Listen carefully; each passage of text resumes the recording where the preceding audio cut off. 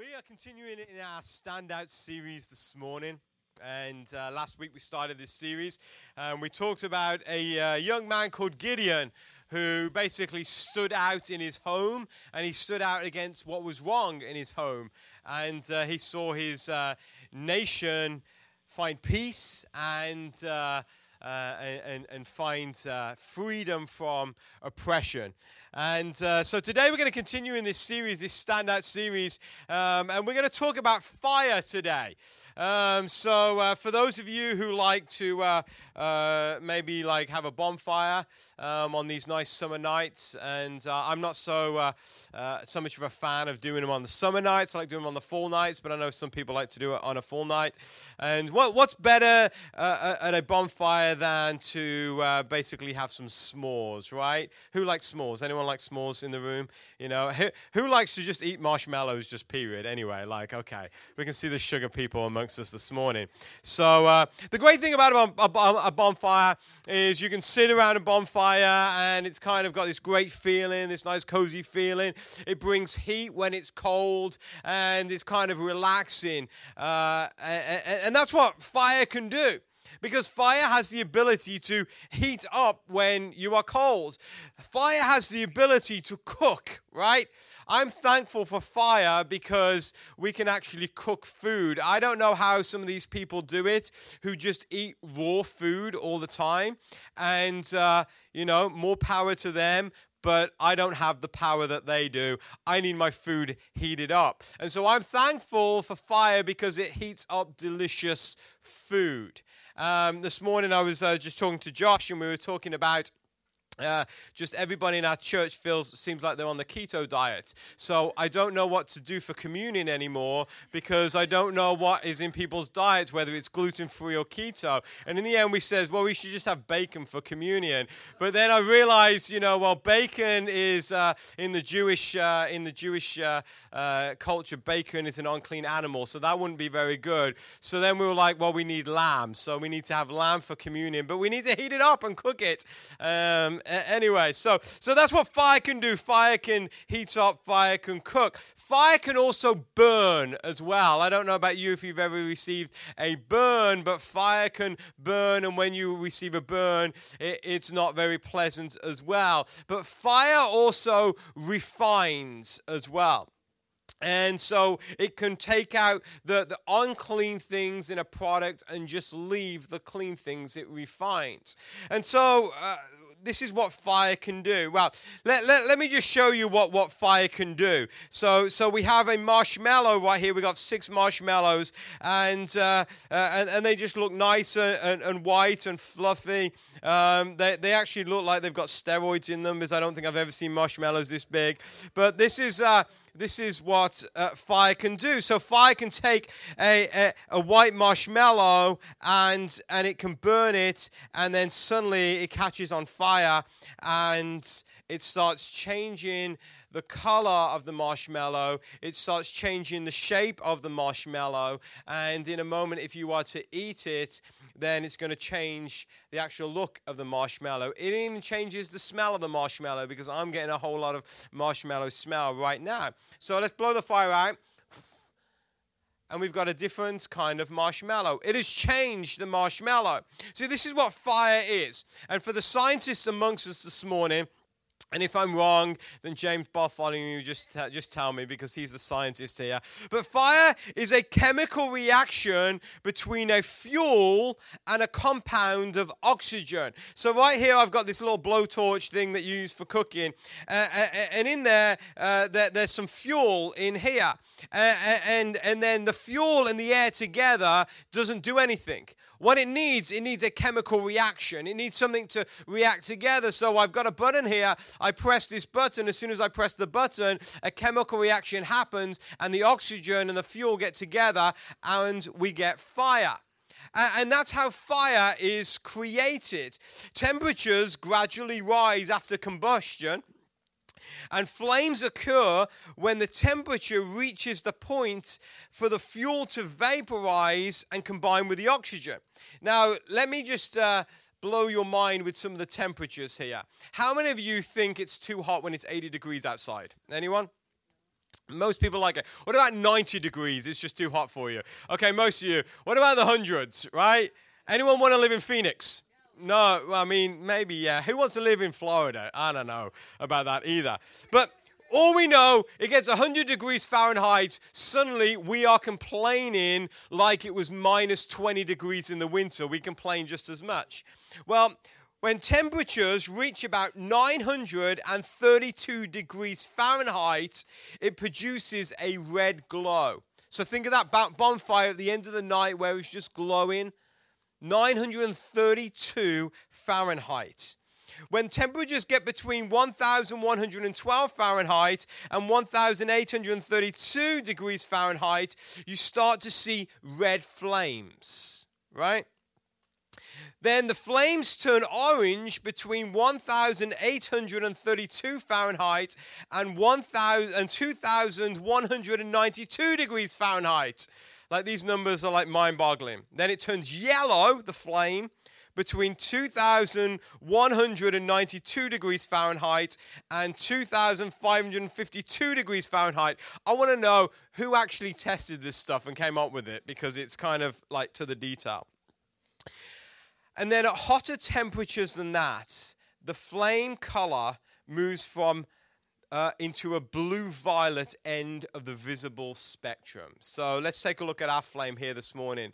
We got kind of like a blue-y kind of flame. This is what I know. If I come up to you and put this on your arm like I do a marshmallow, your arm is going to suddenly look like this marshmallow, and it's going to be totally wrong. Let's blow that out again. That's what fire does. Fire has the ability to change a situation. Fire has the ability to destroy a situation. Fire has the ability to refine a situation. This is all I know. If you see fire, it is hot. You don't go tell your kids, if you see the blue flame, don't touch it, but if you see the red flame, that's fine, you can touch it. You don't say that to kids, because fire is hot. This is what Mama always used to say. Mama says, don't play with fire or you're going to get burned, right? Don't get with fire or you will get burned. And the truth is that fire is dangerous and it is powerful. So what happens in our lives when we go through fire in our lives? Or the fire comes against us in our lives, not a literal flame like that, but the fire of life, the trials and the tribulations and the troubles of life. And it seems like life is suddenly getting hotter. It feels like it was once 70 degrees in our life, and suddenly it's got 85, 90, 95. Now it's 100 degrees with humidity, and life starts to become unbearable. What happens in your life when fire comes and destroys things in your life? What happens in your life when fire comes and changes things in your life? What happens when the fire comes in your life? Can you sustain your life? And so this morning, I'm going to ask you a question, and I want you to ponder this question as we talk through what we're going to talk through today. And this question is this: do you have the belief to trust in God even when we go through the fire of life? Do you have the belief to trust in God even when we go through the fire of life? So say this is your life right now, and everything is great. The marriage is great. The bank statement looks good. The career is good. The kids are even behaving themselves. And then suddenly something comes along and fire comes into your life. And then suddenly your life isn't as perfect anymore. Do you trust God, or do you have enough trust in God to believe in God even when we go through the fires of life? So we're going to look at a story in the Bible this morning that's found in the book of Daniel chapter 3. And so if you've got your Bibles, you can turn to Daniel chapter 3. If not, the words will be on the screen. I'm going to start reading at verse 1, and this is what it says. King Nebuchadnezzar made a gold statue 90 feet tall and 9 feet wide, and set it up on the plain of Dura in the province of Babylon. Then he sent messages to the high officers, officials, governors, advisors, treasurers, judges, magistrates, and all the provincial officials to come to the dedication of the statue he had set up. So all these officials came and stood before the statue King Nebuchadnezzar had set up. Then a herald shouted, "People of all races and nations and languages, listen to the king's command. When you hear the sound of the horn, the flute, the zither, the lyre, the harp, pipes, and other musical instruments, bow to the ground to worship King Nebuchadnezzar's gold statue. Anyone who refuses to obey will immediately be thrown into a blazing furnace." So at the sound of the musical instruments, all the people, whatever their race or nation or language, bowed to the ground and worshipped the gold statue that King Nebuchadnezzar had set up. But some of the astrologers went to the king and informed on the Jews. They said to King Nebuchadnezzar, "Long live the king. You issued a decree requiring all the people to bow down and worship the gold statue when they hear the sound of the horn, the flute, the zither, the lyre, the harp, pipes, and other musical instruments. That decree also states that those who refuse to obey must be thrown into a blazing furnace.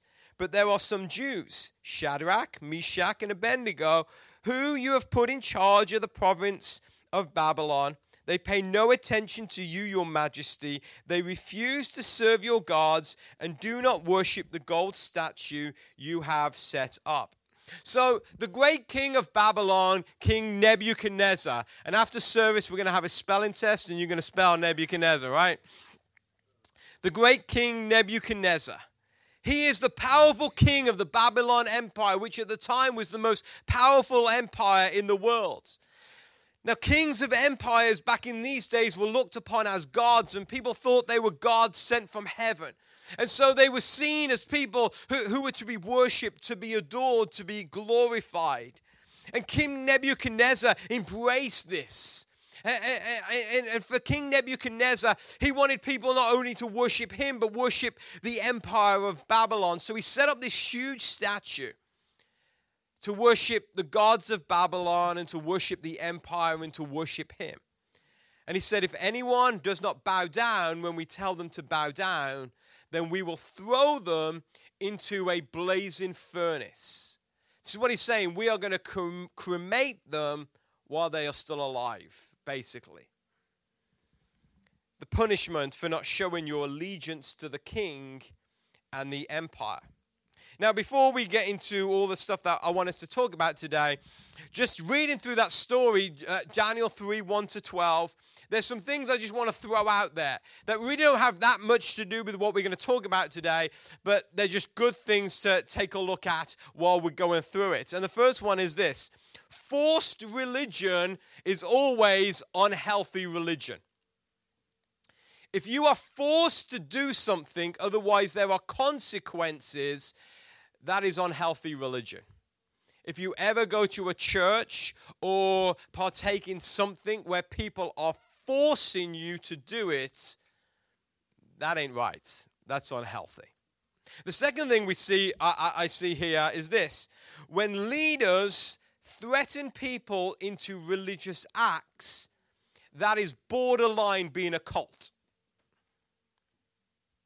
And cults are always life-taking, never life-giving.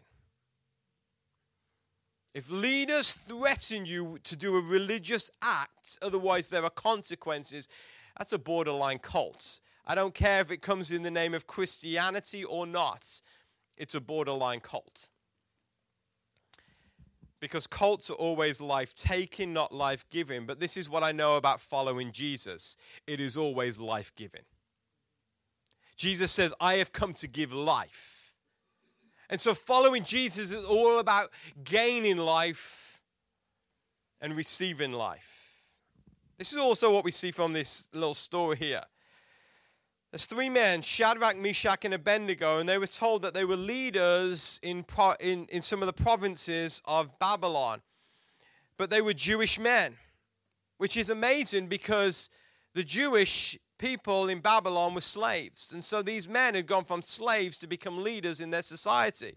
In fact, Daniel chapter 1 talks all about it. And this is what it says in Daniel chapter 1, verses 6 and 7. It says, there was Daniel, Hananiah, Mishael, and Azariah, who were 4 of the young men chosen from the tribe of Judah. The chief of staff renamed them with these Babylonian names. Daniel was called Belshazzar, Hananiah was called Shadrach, Mishael was called Meshach, and Azariah was called Abednego. I always remember when I was a kid, we used to say, Shadrach, Meshach, and to bed we go, right?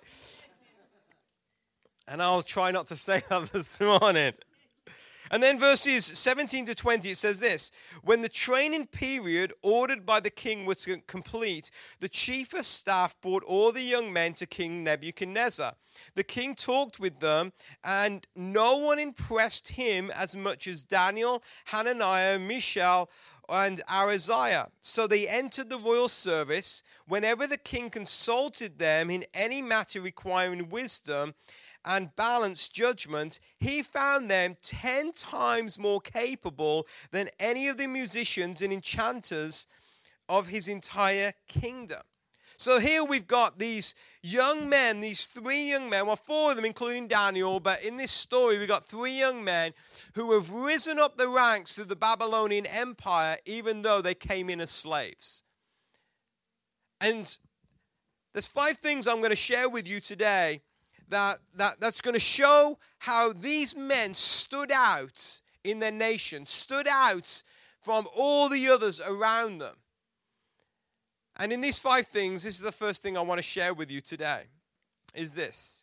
When you stand to honor God, God will always honor you. When you stand to honor God, God will always honor you. And these men, they stood out in honor to God. In fact, the story talks about them not eating of the food that the other people around them ate, and not eating of the king's food because they felt it was disrespectful to the God of Abraham, the God of Isaac, and the God of Jacob. And so they honored God in all that they did. And as they honored God, we see that God started to honor them. It says God gave them wisdom beyond their years. These 3 men had an understanding. And they understood something that those who believe in God and those who follow Jesus have to understand. And this is what they understood. When you make decisions in your life based on always honoring God, then God will always honor you in return, even when those decisions can result in pain and hardship. Whenever we make decisions to honor God, God always honors to us. But this is also what we have to know. When we make decisions based on what is easiest and most comfortable for us, then we will never stand out from the rest. And we will often find that we will lose what we value most in life. These men had not let their lives be compromised by the culture around them. And the result was that God took them from immigrant slave to high-ranking official. God honored them. But as we're going to read through this story, we're going to find something else. We're going to find this, that when you stand by your values, do not be afraid when others try to devalue what you value. Let's continue reading this story. Daniel 3, verse 13. It says, Then Nebuchadnezzar flew into a rage and ordered that Shadrach, Meshach, and Abednego be brought before him. When they were brought in, Nebuchadnezzar said to them, Is it true, Shadrach, Meshach, and Abednego, that you refuse to serve my gods or to worship the gold statue I have set up? I will give you one more chance to bow down and worship the statue I have made when you hear the sound of the musical instruments. But if you refuse, you will be thrown immediately into the blazing furnace, and then what God will be able to rescue you from my power? Shadrach, Meshach, and Abednego replied, O Nebuchadnezzar, we do not need to defend ourselves before you. If we are thrown into the blazing furnace, the God in whom we serve is able to save us. He will rescue us from your power, your majesty. But even if he doesn't, we want to make it clear to you, your majesty, that we will never serve your gods or worship the gold statue you have set up. These three men were brought before Nebuchadnezzar. And Nebuchadnezzar said to them, if you don't bow down, I am going to throw you into a fiery furnace and you will be consumed, and there is not a God on this earth that will be able to save you. And they stood up to him and they said, we will not bow down.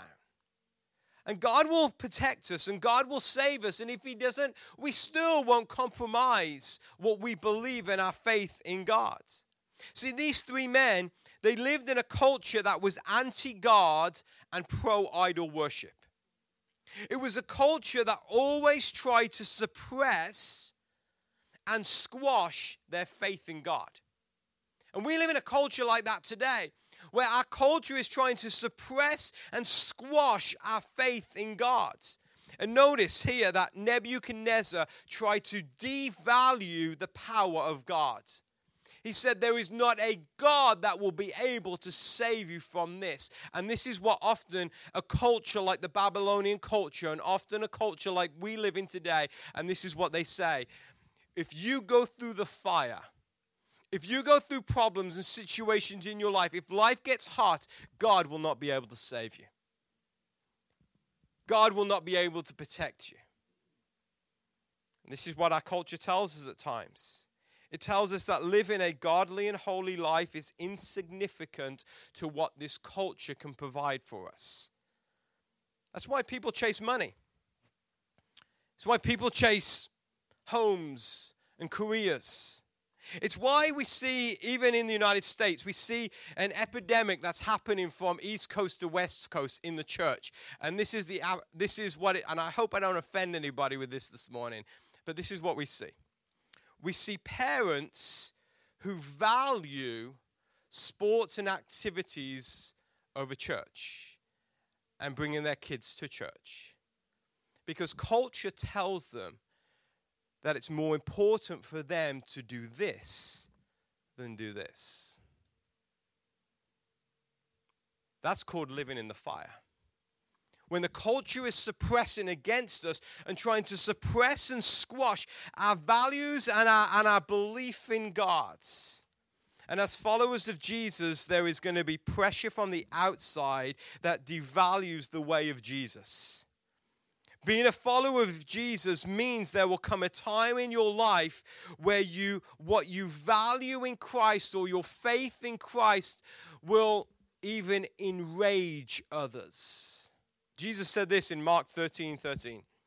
He says, and everyone will hate you because you are my followers. But the one who endures to the end will be saved.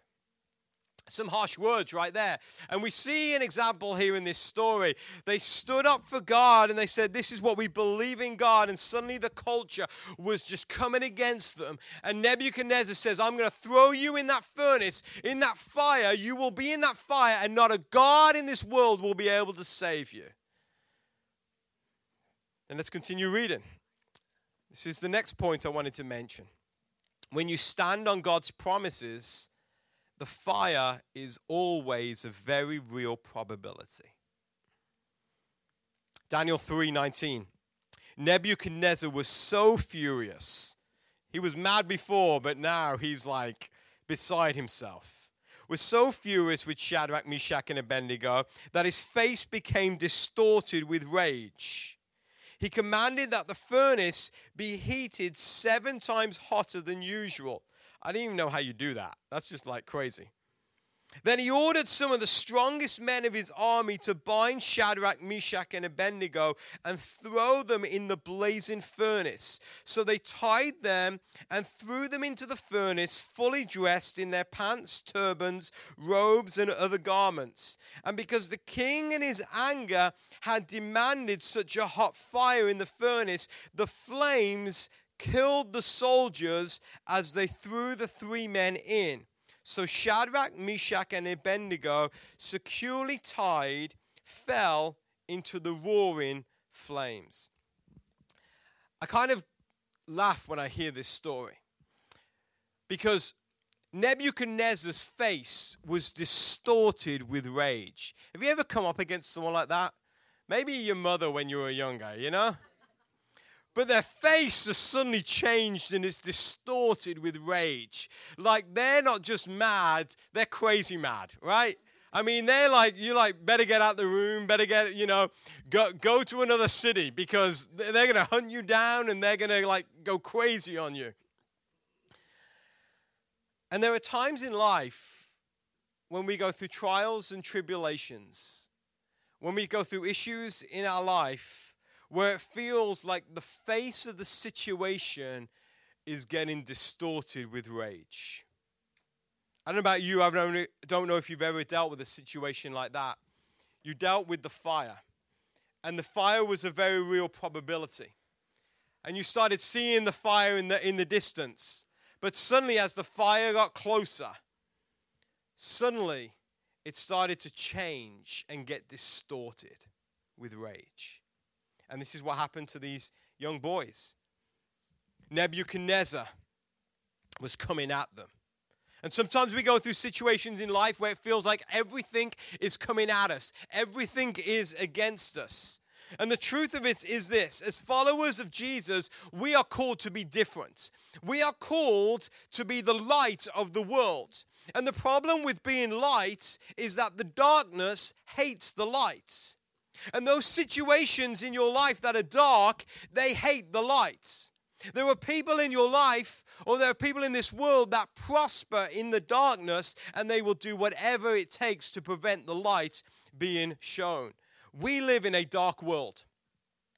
So a couple of weeks ago, I was talking with some of the people here at Generation Church, and one of the small groups I found out play a game called Would You Rather, and it's a very religious and godly conversation they have. And this was one of the questions that was posed to me. I like to see that we do nice Bible study here at Generation Church. This was the question: would you rather be in a zombie apocalypse or in a vampire apocalypse? I'm like, what a strange question, right? So I thought about it, and this was my answer. I actually gave an answer. I played the game, so. My answer was, I'd rather be in a vampire apocalypse. And they were like, why? And this was my reasoning: because vampires don't like the dark. Vampires like the light, right? You just have to take care of yourself when it's dark, but in the light, then you're good, right? And so they don't like it when it's light out. And I feel at times we live in a world that's like a vampire world, where it's dark, and there are things in this world that are coming at you, and they're trying to suck the lifeblood of Christ out of you. And it could be a person, it could be a situation. It could be a trial that you are going through. It could be a bad situation that you are in, but it's almost like a vampire trying to suck the lifeblood out of you. But Peter said this. In 1 Peter chapter 3, verses 6 to 7, he said this: "So be truly glad. There is wonderful joy ahead, even though you must endure through many trials for a while. These trials will show that your faith is genuine. It is being tested as fire tests and purifies gold, though your faith is more precious than mere gold. So when your faith remains strong through many trials, it will bring you much praise and glory and honor on the day when Jesus Christ is revealed to this world." This is what Peter's saying.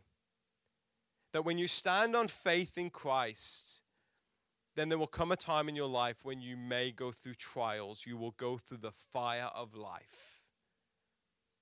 But it's okay. But it's okay, because there is a day that is coming where Jesus Christ will be revealed to this world. For there is wonderful joy ahead. And if you are in the fire of life right now, I know it is almost like a vampire sucking the lifeblood out of you. But this is what I want you to know. There is joy ahead. There is joy ahead. That lifeblood that is being sucked out of you will not last. There is joy ahead. And this is what's happening. God is testing you, and God is refining you, and he is making you perfect, and he's making you more holy, and he's making you more like him. The next thing on this story I see is this. When you stand out in hope, God will be with you, even in the fire. When you stand out in hope, God will be with you in the fire. Daniel 3 verse 24 tells us this. But suddenly Nebuchadnezzar jumped up in amazement and exclaimed to his advisors, "Didn't we tie up 3 men and throw them in the furnace?" "Yes, your majesty, we certainly did," they replied. "Look," Nebuchadnezzar shouted, "I see 4 men unbound walking around in the fire unharmed, and the 4th looks like a god." Then Nebuchadnezzar came as close as he could to the door of the flaming furnace and shouted, "Shadrach, Meshach, and Abednego, servants of the Most High God, come out, come here." So Shadrach, Meshach, and Abednego stepped out in the fire. When the high officers, officials, governors, and advisors crowded around them and saw that the fire had not touched them, not a hair on their head was singed, and their clothing was not scorched, they didn't even smell like smoke. If only I could not smell like smoke after going to a bonfire. That would be wonderful. This story here is an incredible story of God's protection. They were thrown in the furnace, and suddenly 4 men appear. Many scholars believe it was Jesus who was in the fire with them. Others just say it was an angel. I'm not going to get into that debate today. But regardless, it doesn't really matter. What it shows us is that God was with them in the fire. Notice what happened. Nebuchadnezzar looked in. And suddenly he realizes it's not just a 4th person, but they are unbound. When they were thrown in the fire, they were bound, but they were unbound. And this is what Jesus does, and I love what Jesus does in our lives. Even when we go through the fire of life, we may feel in bondage. We may feel bound by that situation. But even while we go through it, Jesus comes and he unbinds us, and he makes us free even in the fire. It shows us that God is always with us through the fire. Notice that God didn't show up beforehand. Like this 4th person didn't show up before they were thrown in. Hold on, guys. I'm God. Don't throw them in. I should be the one that you bow down to. It wasn't that. God let them go in the fire. Think about that theologically. That will mess your mind up a little. But it was in the fire that God showed up. He gave them greater faith while life was getting hotter and hotter. Notice this. The men didn't just die. They weren't harmed. There wasn't even a burn on them. And I love this about the story. They came out, not a hair on their hair was singed. Their clothes were unharmed, and they didn't smell like smoke. That's a miracle right there.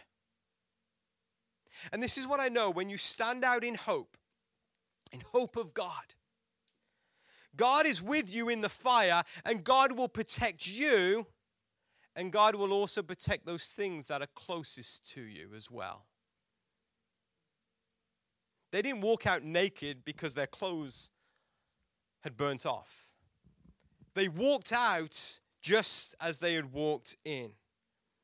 And I love this about God, because God does this, and I've seen it time and time again, that when you step out in the hope that God is going to be with you, God protects you and he protects those closest to you. And so often, This is what I know about living a life of faith for the last 33 years that I've done. So often I can trust God for me, but I find it hard to trust God for others. Parents, we can trust God for us, but can we trust God that God will take care of our kids? Spouses, we can trust God for us, but can we trust God to take care of our husband or our wife? I can trust God even as a pastor. This is where I struggle. I can trust God personally for our lives. I'll be honest, it's really hard at times to trust God for the church. Because I don't have control over those situations. But this is what this tells me, that when we step out in hope of God, God is with us through the fire, and God takes care of us and the things closest to us.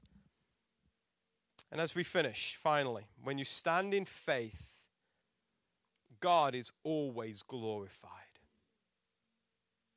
When you go through the fire and you stand out in hope and you stand in faith, God is always glorified. Daniel 3:28, then Nebuchadnezzar said, praise to the God of Shadrach, Meshach, and Abednego. He sent his angel to rescue his servants who trusted in him. They defied the king's command and were willing to die rather than serve or worship any god except their own. Therefore, I make this decree. If any people, whatever their race or nation or language, speak a word against the God of Shadrach, Meshach, and Abednego, they will be torn from limb to limb. He's still got this cultish kind of feeling about him, but he's getting there. He says, their houses will be turned into heaps of rubble. There is no other God who can rescue like this. Then the king promoted Shadrach, Meshach, and Abednego to even higher positions in the province of Babylon. See, when we look at this story, we think so often of the men in the fire and how God just protected Shadrach, Meshach, and Abednego. And so often when we go through the fires of life and we start to see the fire in our lives, all we think about is, God protect me, God protect me, God protect me. And while the fire is burning, God protect me, God help me. But notice something else what was happening here. I said that was a theological mind boggle why God allowed them in the fire. But the most important thing about this story isn't that the men were in the fire and God protected them and God brought them out the fire. The most important part of this story is found in Daniel 3:28. Nebuchadnezzar said, wow, the God of Shadrach, Meshach, and Abednego saved them from the fire. We are going to now glorify this God. And anyone who doesn't, there's going to be some issues that's going to go on. God was glorified, and maybe in the fire in your life, you're going through that fire. Maybe God is refining you. Maybe God is changing you and molding you. Maybe there's some things in your life that need to die so Christ can raise. Or maybe God is taking you through the fire so that his name can be glorified. Notice here, Nebuchadnezzar came out of the dark and saw the light.